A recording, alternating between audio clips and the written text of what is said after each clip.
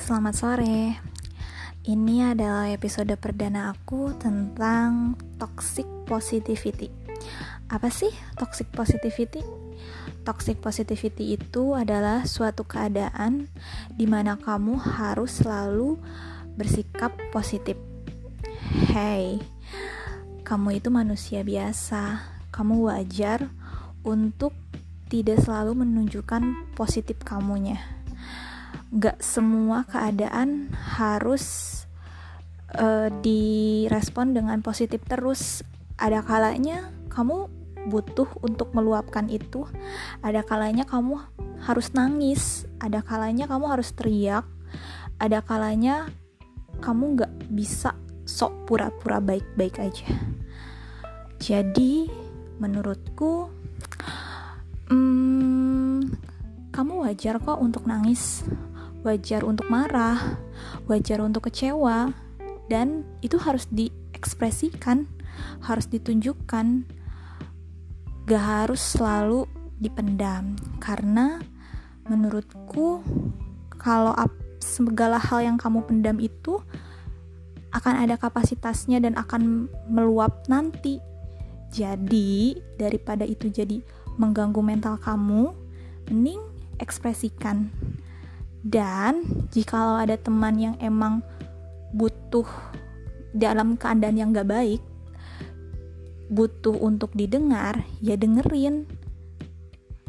Kadang-kadang ya, teman itu gak harus kok selalu kita nasehatin, kasih solusi. Kadang di saat kita mau ngedengerin aja, itu tuh udah jadi memberikan kelegaan gitu loh dalam hati. Jadi gak semua hal di dunia ini harus disikapin selalu dengan positif. Wajar kok kamu ada kalanya kamu tuh keluar dari line, keluar dari batas, atau out of mind, out of control gitu.